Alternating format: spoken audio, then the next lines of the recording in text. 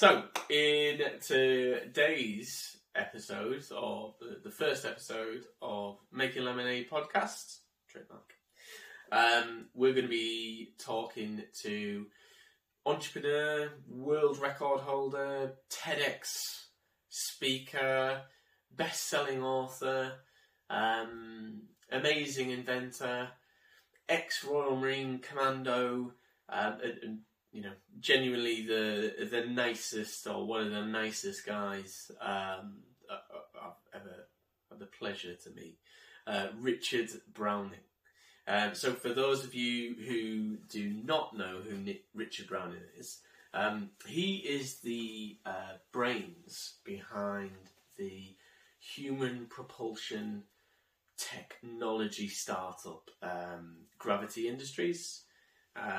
So Richard invented, designed and patented and launched the Iron Man style jet suits that you may or may not have seen flying around Top Gear tracks and off Royal Navy warships and everything all over YouTube. Richard founded Gravity Industries way back in 2017. So this is off the back of a very successful career working in the city, where he created game-changing innovations within his role as a oil trader, where he spent 16 years there. After this, he found reignited his family passion for inventing and aeronautical engineering. He's an ex-Royal Marine, which is really good for us. And he cites his, I suppose, the inspiration and the kind of vision behind Gravity Industries is coming from his father, who is Michael Browning.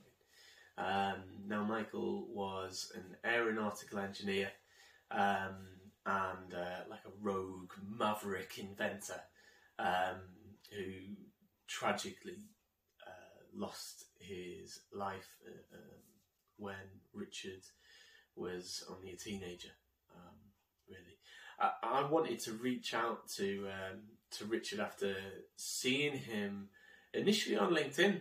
To be fair, I came across him. I think we were in mutual groups. Obviously, being veterans and being part of the same organisation, I took a keen interest in what he was doing, and I started to see all of this amazing stuff in the press. Started to see it on the video here, there, and everywhere. And I reached out to him. I thought, do you know what? If anyone can sum up what it means to be an entrepreneur, what it means to kind of overcome obstacles and really apply the stuff that you learn, not just in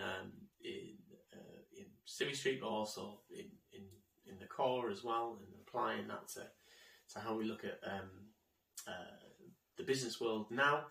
This guy is going to be it. And I think that a lot of people are really going to enjoy hearing about what he has to say, and can really relate, because I think we tend to see these amazing people do absolutely amazing things, and we tend to forget that they are people as well, and they've had the same amount of time as we have, and they have the same dreams and the same challenges as we have as well, and we overcome them. So we talk about his journey so far, and his time in the core, and some of the challenges that he's really faced, where he kind of sees the company going, where he sees his motivation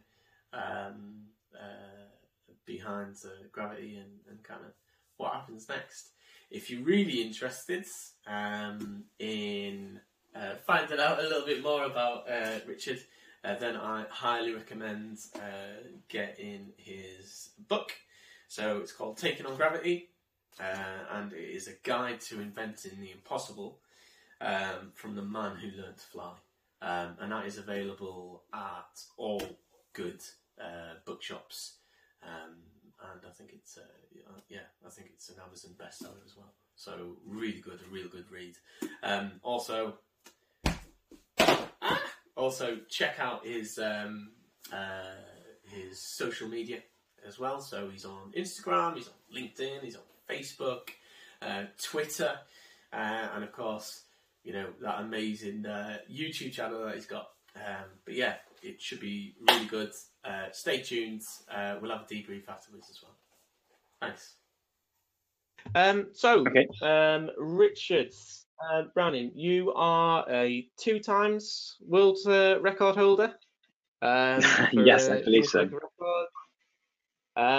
You are an entrepreneur, being deemed the modern day Iron Man by people like Wired and in the media, and you're all over the world, literally, flying around, which is great.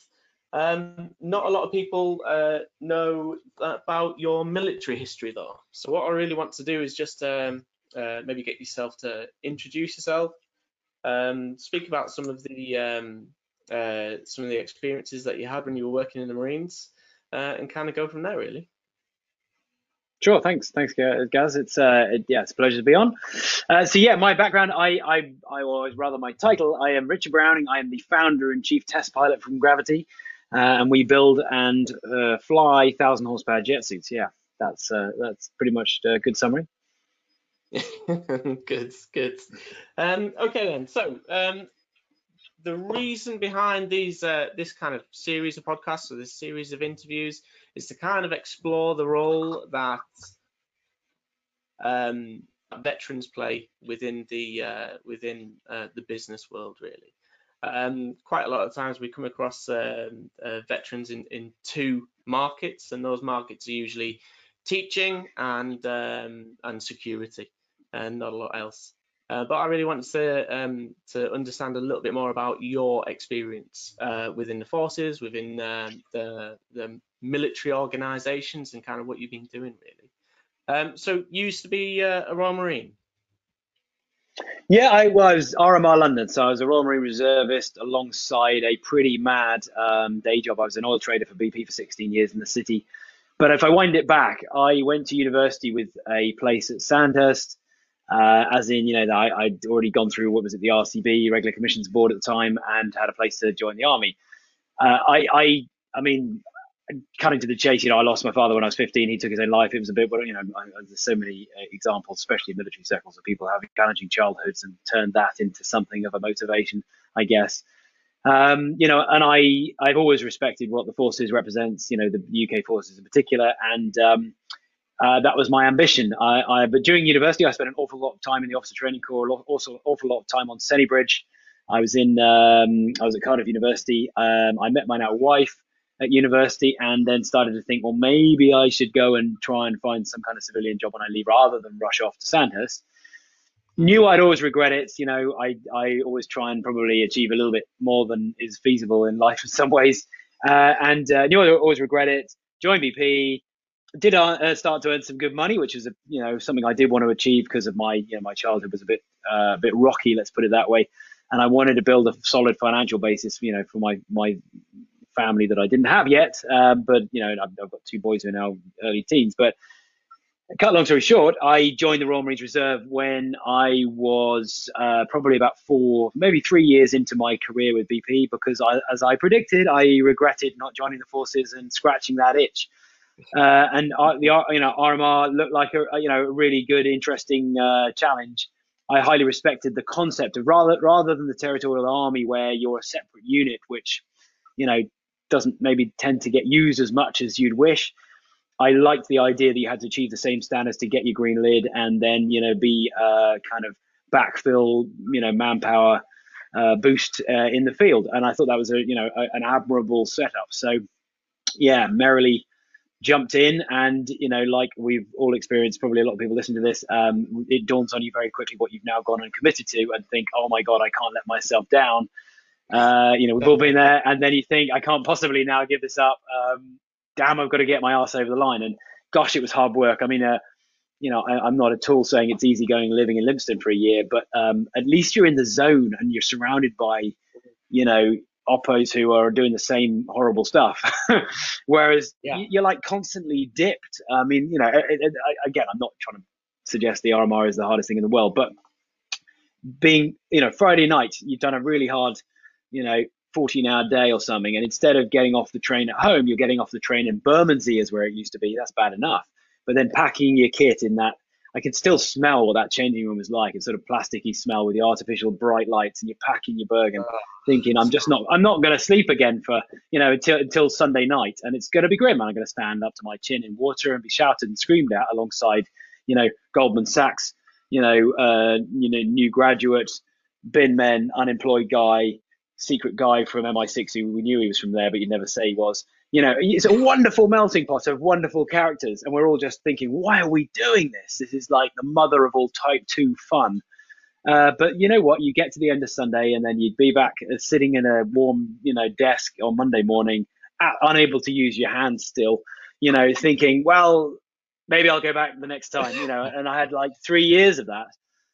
To get my green lid, and I screwed up the commando course at least. I think I'm embarrassed. I don't usually end up covering this, but I screwed it up twice.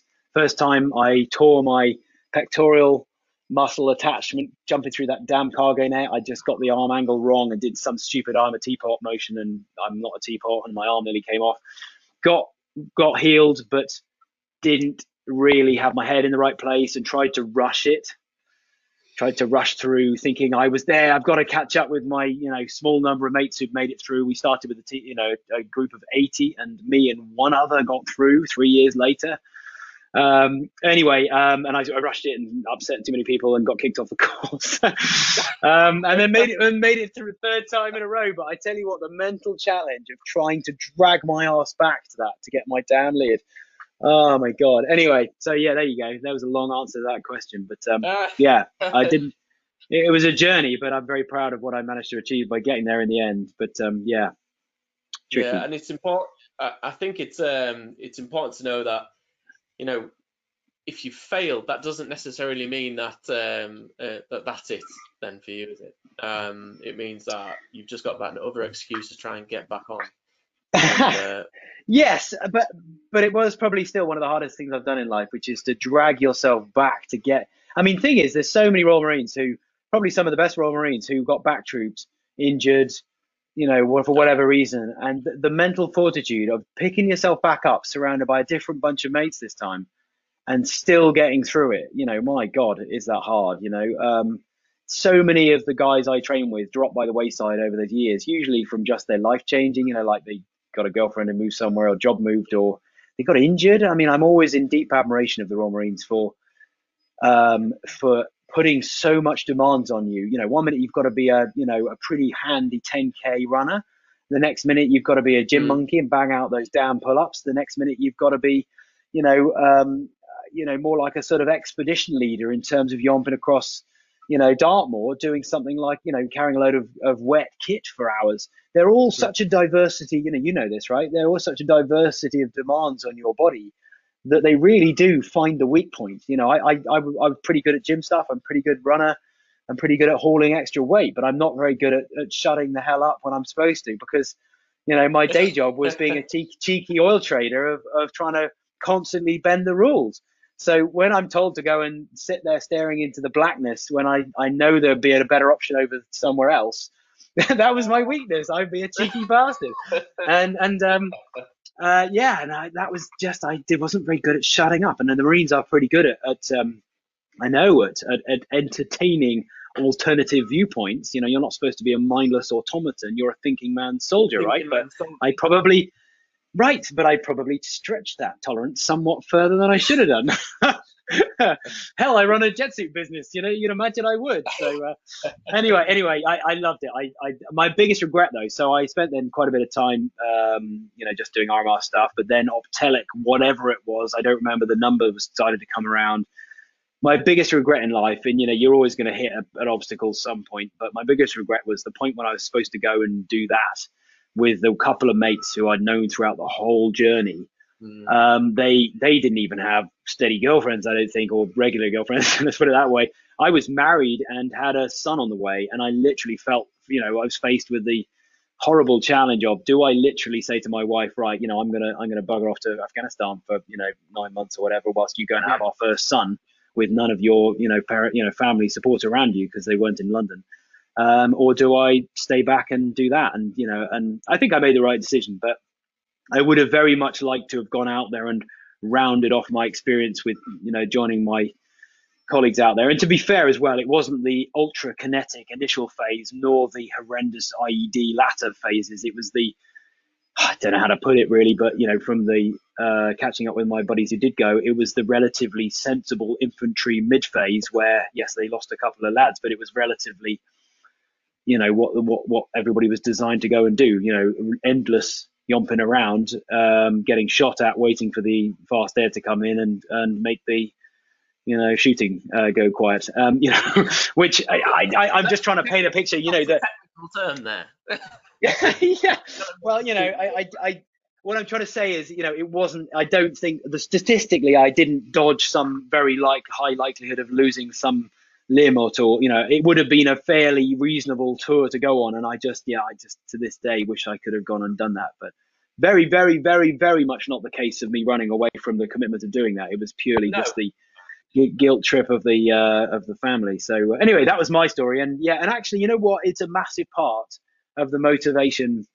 I say this on every talk, and I think a lot of the talks I do, they don't really get it necessarily, but I'm sure this audience will. But the deep admiration that I came away from my time with the Marines around human capability. Isn't it nuts what you can train your mind and body to get through? Everybody who's got a Green Beret has been through that journey to go, holy shit, I got through more than I probably imagined I necessarily could have done. Well, that was part of the motivation of believing that you could attach 1,000 horsepower of jet power to yourself and learn to fly. I think most sensible engineers would have discounted it, but I had more than just an engineering perspective. I had I think you can do a lot with the body.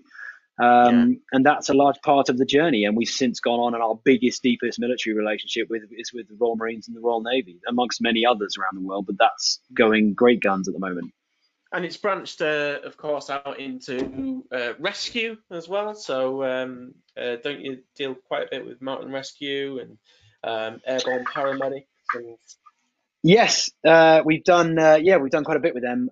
So, I mean, the story there started with the Great North Air Ambulance reaching out and saying they thought they had a role for us to occupy around first response. So, imagine somebody stuck in the mountains. You drive a Land Rover up. Usually the Land Rover, the 4x4s are usually the quickest to get there. You can have several of those scattered around, drive up through the valleys, get to where the road runs out, and you're probably, as the crow flies, only a couple of K at most from pretty much anywhere you need to get to. All of this is quicker, cheaper, more agile, and more useful than a helicopter, because helicopters can get right near you if they can find you. Once they think they found you, what the hell do they do? Fast roping medics onto mountainsides is not really a fun pastime, and even then, great. How do you get the casualty back up again? There's a whole bunch of challenges there. So they said if they could drive up close to the casualty and do the last couple of K really quick over any terrain and get first response, quite similar to a military casualty situation, they thought it had a place. So we went up there, and we had a wonderful couple of days, amazing weather, which wasn't very Lake District at all. It was all sunny and still and brilliant. But if you go to Gravity Industries YouTube, you can see the paramedic film on there. And we got to the casualty. It was a mock casualty, but we got to her within 90 seconds when it took 20-25 minutes to walk there. So that's gone brilliantly. It's amazing, really. So I'm curious. It's the question that you'll get asked loads and loads of times. What made you think, other than, wow, this is going to be a jet suit and let's just do it, you've just got to roll the dice, but what made you think this is going to be how I'm going to define myself? This is going to be the next big thing? Well, I didn't know any of those things. I genuinely embarked on this journey. It was some years after I'd left the Royal Marines. It was 16 years into a corporate career. I have always loved pushing boundaries, challenging myself. I got into triathlons. I ran ultramarathons. I obviously had the time in the Royal Marines. I'd set up a little business alongside my day job, which had sort of taught me a lot of lessons. But, I built a successful career as a trader. I'd had a lot of interesting wins in the corporate world. Sounds very kind of PowerPointy, doesn't it? But I mean, I'd actually accidentally discovered something that really changed how commodity trading worked about ship tracking. Gaz, you mentioned about maritime security. So I bet you know what AIS is, or automatic identification system is. Yeah, right. So the little dot on a map showing where ships are. Well, I discovered that. Somebody else had built it around the world, but I discovered it from a corporate point of view, commercial point of view, and realized that it could tell us where all the ship-borne trade flows were going before anybody in the trading world realized. That discovery turned into an idea that I borrowed 20 grand off BP at the time, and it turned into something that made us about $500 million about 9 months later. It gave us a window where we could go and essentially use a crystal ball to prejudge where all the world's trade flows were moving. So for some of the ships you probably landed on or sat on whilst you were going through the tricky areas, were carrying things that if we knew they were going into Europe rather than into Singapore and into the Far East, if we knew that that was gasoline or let's say jet fuel or something, that would shift the market 2 weeks later. So we could suddenly predict all that. The buzz you get from seeing an opportunity and dragging it over the line and suddenly proving all the naysayers wrong is quite compelling.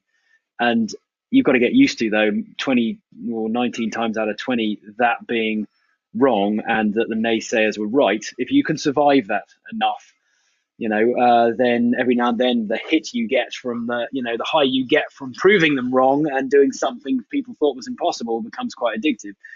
And so the journey with Gravity was just a very public version of the same thing, really. It was just this idea of could you marry together human balance and physicality with a little bit of horsepower and fly in a completely bonkers, unheard of, supposed to be impossible way? No commercial reason whatsoever. I just thought it'd be a cool challenge. And it turns out you can. And then the bigger challenge became how do you turn that into a self-sustaining, successful business? And there's a whole other story around that, really. I think the thing that often gets me, particularly with Ex-Bootlegs and obviously the wider veteran community, that resilience piece, that thing. Well, listen, it hasn't worked out this time, but next time it might. And there's that fine line between, I don't know, like my wife often says, you're just stubborn. You're not just trying to do this over and over again. And sometimes she's right, though. But obviously, resilience is one of the biggest things that makes people successful. Let me talk to the resilience thing, though, right? Because it's massively important in trying to strike out and do anything, build your own business, be an entrepreneur, design something, invent something, or even be just successful in a commercial job or any job really in the corporate world. Unfortunately, most of the resilience is handy from the point of view of putting up with corporate bullshit and probably a boss you don't really enjoy working with, but hey, it's still resilience. But look, when you're an entrepreneur or inventor or whatever, you want to set up your own business, resilience is really important. But I would say to a mostly maybe veteran audience, there is a massive caveat here, right? And the resilience thing can get you in a lot of trouble. When you're a trader, you have to have a lot of resilience to stick to your guns, believe in your strategy, ride the losses, and come through a hero when your position makes you millions of dollars. Yeah, great. That's part of it. But a big part of it is realizing on day two, when all the conditions outside have changed, and to your horror, your strategy is falling apart. And you've got to pivot. You've got to drop it. You've got to cut your losses, unemotionally disengage, and come up with a new strategy. How the hell can you reconcile those two bedfellows? They are two entirely different things. And I think something is probably more useful to talk about when you've got to pivot to a veteran audience than just sticking to your guns and muscling it out. I suspect this audience, you guys are better at that bit. It's whenever you've got to just drop it and go and shift direction. That's harder, right? That's as important.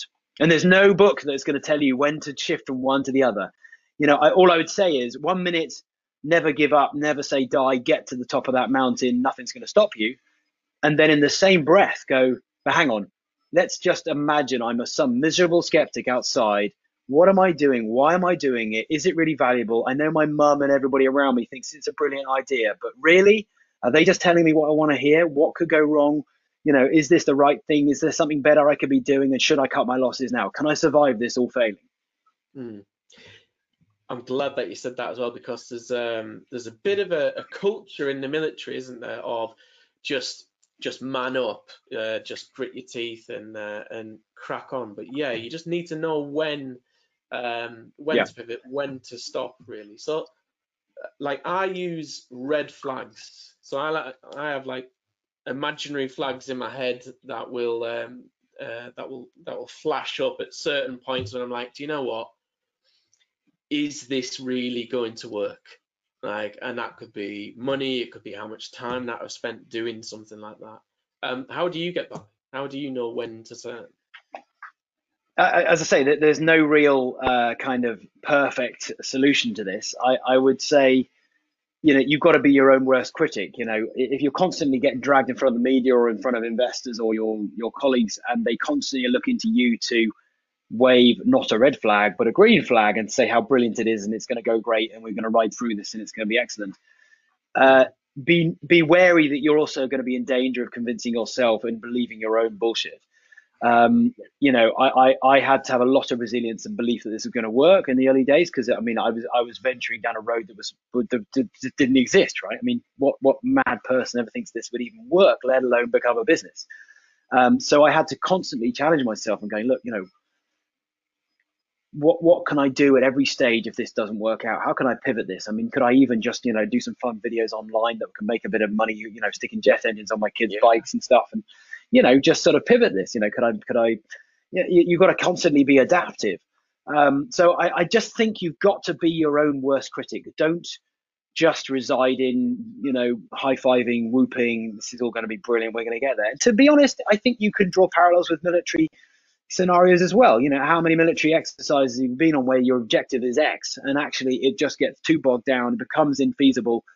I mean, to be honest, most real life contacts turn into, or real life missions where the bad guys aren't just the friendlies, with different color hats on. Actually they usually go to bollocks, and it's a question of salvaging something out of a disaster, right? So a bit like scenario planning where things can go wrong, I think you've got to do the same from a business point of view. You've got to imagine the unimaginable. Most things will go wrong when you set up a business, and you've got to have the adaptability and the resilience to be able to pivot and adjust. And I think that's really important. I think a mantra of mine, and I certainly tell everybody who's willing to hear it, a plan only survives its first point of contact. Always. And that is it. Like, you can plan for the next 12 years, but as soon as you run into something, or as soon as something happens, then you have to think of it all over again. So it's all about planning for it to go wrong, right? And having certain goals, milestones, and also kind of having a culture, if you like, of you, your team, whatever, of adaptability. So I mean, we did 111 events in 33 countries before COVID struck. We were making $100,000 an event in some cases, right? Turn up 3 days, become a national hero on TV in Japan, and walk away with $100,000. I mean, what a business model! Yeah, quite stressful to execute it, but I mean, and then suddenly overnight that stops. Were we that bothered? Not really. We're massively adaptive. We started printing COVID masks on the 3D printer that's still whirring away, sitting over there. We realized that social media was becoming a massive thing.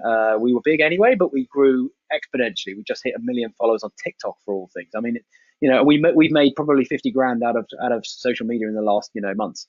It's ridiculous, right? Who would have ever thought that? But we weren't phased at all. We just adapted. We just look for new opportunities and drop other ones. We have this kind of belief that we're willing to almost try anything if it passes the test of, if it goes wrong, can we get back up again? Have we invested too much money in only one thing? No. So if it fails, are we really that bothered? No. Be massively adaptive and flexible. And so when the unimaginable, like COVID, happens, just see new opportunities. Exactly. It's just, being adaptive, improvise, adapt, and overcome the situations that happen. It's a very good mantra. A lot of veterans and a lot of entrepreneurs constantly go back to stoicism and absolutely. A miserable, dry British sense of humour. Usually, when you're wet through and feeling miserable, wondering why you're doing it, that is very good to fall back on. Yeah. And obviously, having gone through those miserable, wet, horrible late nights, I tell you what, there's no better feeling of putting it into context. Whenever I'm looking outside or feeling a little bit cold or wet, I think there is some nod somewhere on Dartmoor. for 30 hours in a gorse bush. Yeah, somewhere. Yes, indeed. Yeah.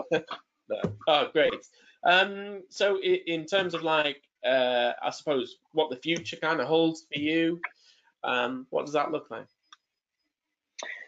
Yeah, so I mean, where are we now? We are going to celebrate our 4th anniversary, believe it or not, as a company in April. As I said, 111 events, 33 countries, built an amazing awareness around the world consistently. We just had it today. I mean, 2 of the 3 BBC people who are here today had seen it before, loved it again, but the third girl, I mean, she hadn't seen it. Same reaction. People just lose their minds seeing this live. It's like almost an autistic reaction, and people can't compute what they're seeing. So we've done that live to several million people around the world who want to see more, whether it's coming and training with us in LA or haven't been there for a bit, but LA or Goodwood, the estate there. We train lots of clients and training for quite a few military people there as well. That's all going very well. Rebuilding the race series, or I suppose reigniting the race series, is something when we're all allowed to travel and get out again. Who knows how that's going to take? I don't know. But actually, if I'm really honest, and I don't say this to many interviewers because some people aren't too down with the whole military thing, but I'm so excited about the military stuff. We've got so many exercises coming up.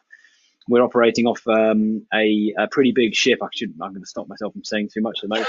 A pretty big ship for quite some days to really embed the maritime assault boarding role of what we do. Again, quite a lot of this is on the Gravity Industries YouTube already, but you imagine that with 3 pilots repeatedly proving how we can both integrate with the boarding team, but also go beyond that and sort of prove in the politest possible way why you don't need boats and hooks and helicopters or any of those quite as much as you think you do, because we can do a lot of that really well. But we've got to prove it, and we're going to formally be proving it in a few weeks' time with some really quite exciting new kit. We're doing the same with an allied nation not too far away, and another one a little bit further away in Europe. I'm itching to say who they are, but lots of European allies, and also lots of US allies as well, US units. We even, during lockdown, got whisked away with our 7.5-ton truck in the back of a C-17 to an allied Middle Eastern nation to go and do some training out there, which was bonkers. I mean, getting airlifted was insane.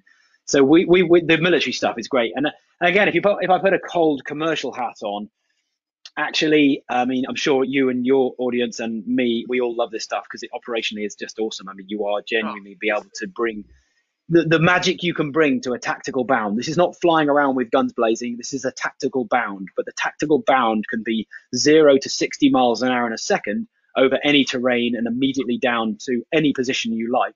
You wait till you see what's going on Top Gear in March. I raced Freddie Flintoff in his Formula E whatever it was, Extreme E rally car, and blazed my way through little tiny wooded pathways over lakes through marshland in a way no other vehicle can on this planet. And I did a mile in 2 minutes through like complete off-road and smashed the rally car. I did have to go a slightly different route, but it was just ridiculous. If you now change that from being a silly stunt for TV into I need to get an OP on that mountaintop or get behind that machine gun position ASAP, and those 2 Royal Marines can put on a piece of kit that within 10 seconds can get them airborne, and within another 90 seconds, 180 seconds can get to that hilltop, 120 seconds, I can't do my maths. There's nothing that can touch it, but we've got to prove all this, right? It's such a ridiculous capability. We've got to prove it by doing. I love all this stuff, but actually when we're allowed to leak little bits of that into the mainstream public, when little bits of this leak out to the mainstream public, their minds explode and they just think Iron Man, Tony Stark. I mean, I showed you. Look, I'm going to mess up the your recording now, but look behind. There's a 3D print. Look at that evil stuff sitting over there. All of that stuff is real and allows you to properly fly, increasingly like they see in the film. So what's magic is that it's. Tactically, I firmly believe this, and we're on a great pathway now, genuinely applicable and useful and operationally powerful in a bunch of uses, and search and rescue and CASEVAC, not so much CASEVAC, but first response. But actually, there's really accessible money in the world of, social media and filmmaking and brand launching or whatever. But the whole world is tantalized and enthralled by watching us go and do stuff that's real, meaningful, and authentic in your old world. So it's a great mixture. It's really fun. It certainly sounds absolutely amazing. And it's like, it's the future, isn't it? Like, if you told me that, oh, by the way, like Royal Marine Commandos are going to be flying around in jet suits, of It's all bonkers, things. right? I mean, it's Absolutely almost so bonkers. I know it sounds way too movie-ish, but actually, I met the first Sea Lord when we were on the aircraft carrier off the coast of Washington when I went out to sort of terrify all the DoD visitors. I mean, he was fully on, he's fully on board with it. I mean, again, I'm not going to formally quote him, but it is great to see the open-mindedness, particularly in the Royal Marines. They are thinking quite expansively, and if you just cast your mind back to pre-Vietnam, I'd love to have been in the room when the senior military leaders had somebody walk in the room and say, look, we've got these funny things called helicopters. We use them a bit in Korea. Looks a bit gawky and a bit geeky, and we've used them for resupply and a bit of observation. But I reckon you could probably put guns on these things, and you could probably put like 8 blokes and drop them anywhere in this jungle in this really tricky theater called Vietnam. You don't have to parachute them in and get them stuck in trees. They don't have to yomp in, all this sort of stuff. There would have been people in the room going, what? I don't get that. No, full infantry all the way through the jungle. We'll start from here and walk all the way through. I mean, that was a capability that seemed miraculous and magical, and yet completely revolutionized the battlefield and has done ever since. We are not in that scale of impact, right? I want to be clear. But in a little way, it's the same mind-boggling. There's no brain space to imagine what we can do. When you said, at the beginning of this, Gareth, we were chatting, you used to do maritime security. I'm guessing in some circumstances you either got, embarked at port, or you got shuttled, or you did a horrible, underway, climb a ladder, or maybe if you had the luxury of a helicopter and you were being helicoptered between ships. Well, definitely. You could just fly. You could just fly between them now. It's effortless. It's really easy. Even in that world, this could be, useful. Well, I was thinking back as you were talking about going between ships. When we were in, because I worked with SMSG, as I said, we were doing maritime counter-terrorism. And this involved essentially putting a rickety caving ladder, attaching that to a ship, and then just try. You've got me there, haven't you? What? One of these? Yeah, I've got a few of these. Oh, yeah. Just climbing up like that, and you're like, oh my god. And of course, when you get to the top of the ship, because it kind of like goes convex, you've got nothing to hold on to. And you're carrying all of that kit, so that's the world we're playing in. So we're both supporting that role by flying ahead and putting in place the ladders, but also it's been noticed that we maybe don't need the ladders either. So hello. Hello. It's Richards. Yeah. Thanks. Can you go downstairs? The joys of home working, and I must go and see mine, who's slightly older now. But I must go and see mine in a minute. Anyway, good. So we've got a lot of exciting stuff coming up as well, and we're even hoping to do something with Invictus as well, because I think it'd be a pretty cool thing to give back a whole kind of mad degree of mobility to some folks who have lost a bit of mobility. That could be quite a fun thing to go and do as well for them. We've skirted around that a bit up till now, but I think the opportunity is coming up with Invictus. That'd be pretty cool. Yeah, and I think I think you're right there. Just with innovation, you mentioned there about helicopters. Yeah, and I think that the Royal Marines in particular is very good at being open-minded. I mean, you're talking about helicopters there. We're talking about I forget when it was, but you remember those bootnecks who strapped themselves onto Apaches? Yeah, that came up in conversation.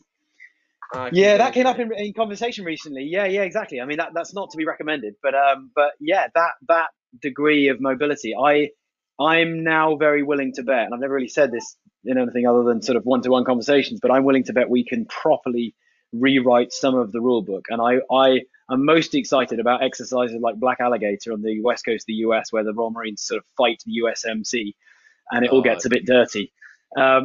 I am very excited about supporting a red team effort in a way that is going to blow a few people's minds. That's going to be fun. I can't wait to see that. But no, thank you very much once more for coming on, Richard. No worries. It's been an absolute pleasure. Cool, guys. And I'll let you crack on with your family walk. Yeah. Cheers. Your family too? Yeah. Hey. So how did that go? Really good. Yeah.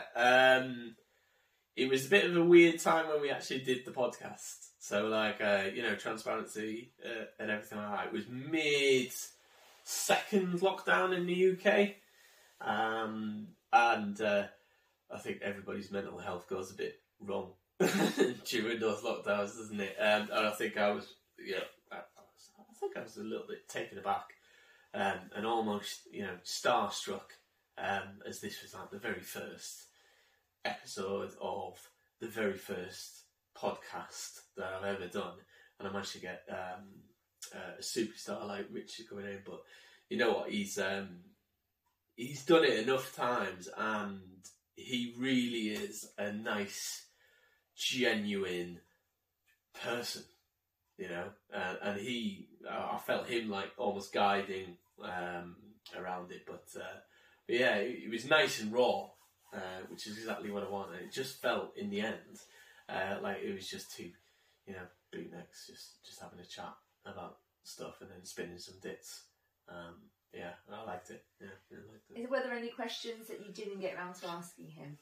I think I covered quite a lot of it. There were a couple of parts during the podcast which you no doubt will have picked up on, where I was like, oh, I really wanted to speak about this, so I'll try and squeeze it in at the end. Yeah. And I think that was around a little bit of philosophy. So, like, I'm really into like Stoicism, and I suppose like the whole theme of maybe why this whole series has kind of come about is exploring the role that obstacles have to play in that creative process, But I think I think I covered everything that I really wanted to cover.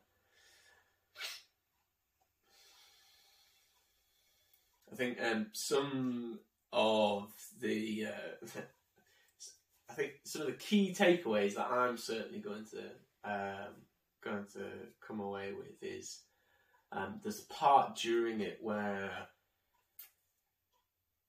I think one of the pet peeves that I've always had with I suppose it's a mixture of that kind of veteran mindset or that bootneck mentality of just get it done and man up, and there's obviously an element there of like toxic masculinity, and that's a case of, you know what, we're going to see this goal, stacks of smoke straight down the middle for our reg friends, and just cracking on. But Richard really like highlights the fact that a lesson that he learned in a long time was to realise when that ship is sinking, and to realise, yes, you do need an element of that get up and go and just, one foot in front of the other lads, let's crack on. But you also need to know when you have when that trying to flog a dead horse, really, and this idea is not going anywhere. Now we should recoup and then go for another one. So I talked about a couple of coping mechanisms that I maybe use, which are like your red flags, which you'll hear me no doubt sing praises about all the time as to when I know things may or may not have gone wrong. But yeah, he has a real interesting take on it.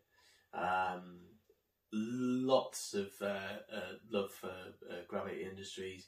Big thanks to Richard, to his team, to everybody who kind of like made this happen. It's real good. And just to remind again, not that he's asked me to, but I don't even think this was out when we had the podcast, but really do get into taking on Gravity, and really, if you feel like it, it is such an inspirational kind of matter of fact look at how people do amazing things with ideas. It's to see it through. And yeah, feel free to show your appreciation to him as well. Give him a follow, give him a like. Share this podcast. If you like it, let me know what your thoughts were in the comments. And yeah, I'm really looking forward to the next one. It's brilliant. That sounds good, yeah? Mhm. I think we're done. You Oh, could, I like, didn't press record. You could now you could keep it recording while she sliding all the kids' toys back. Behind the scenes.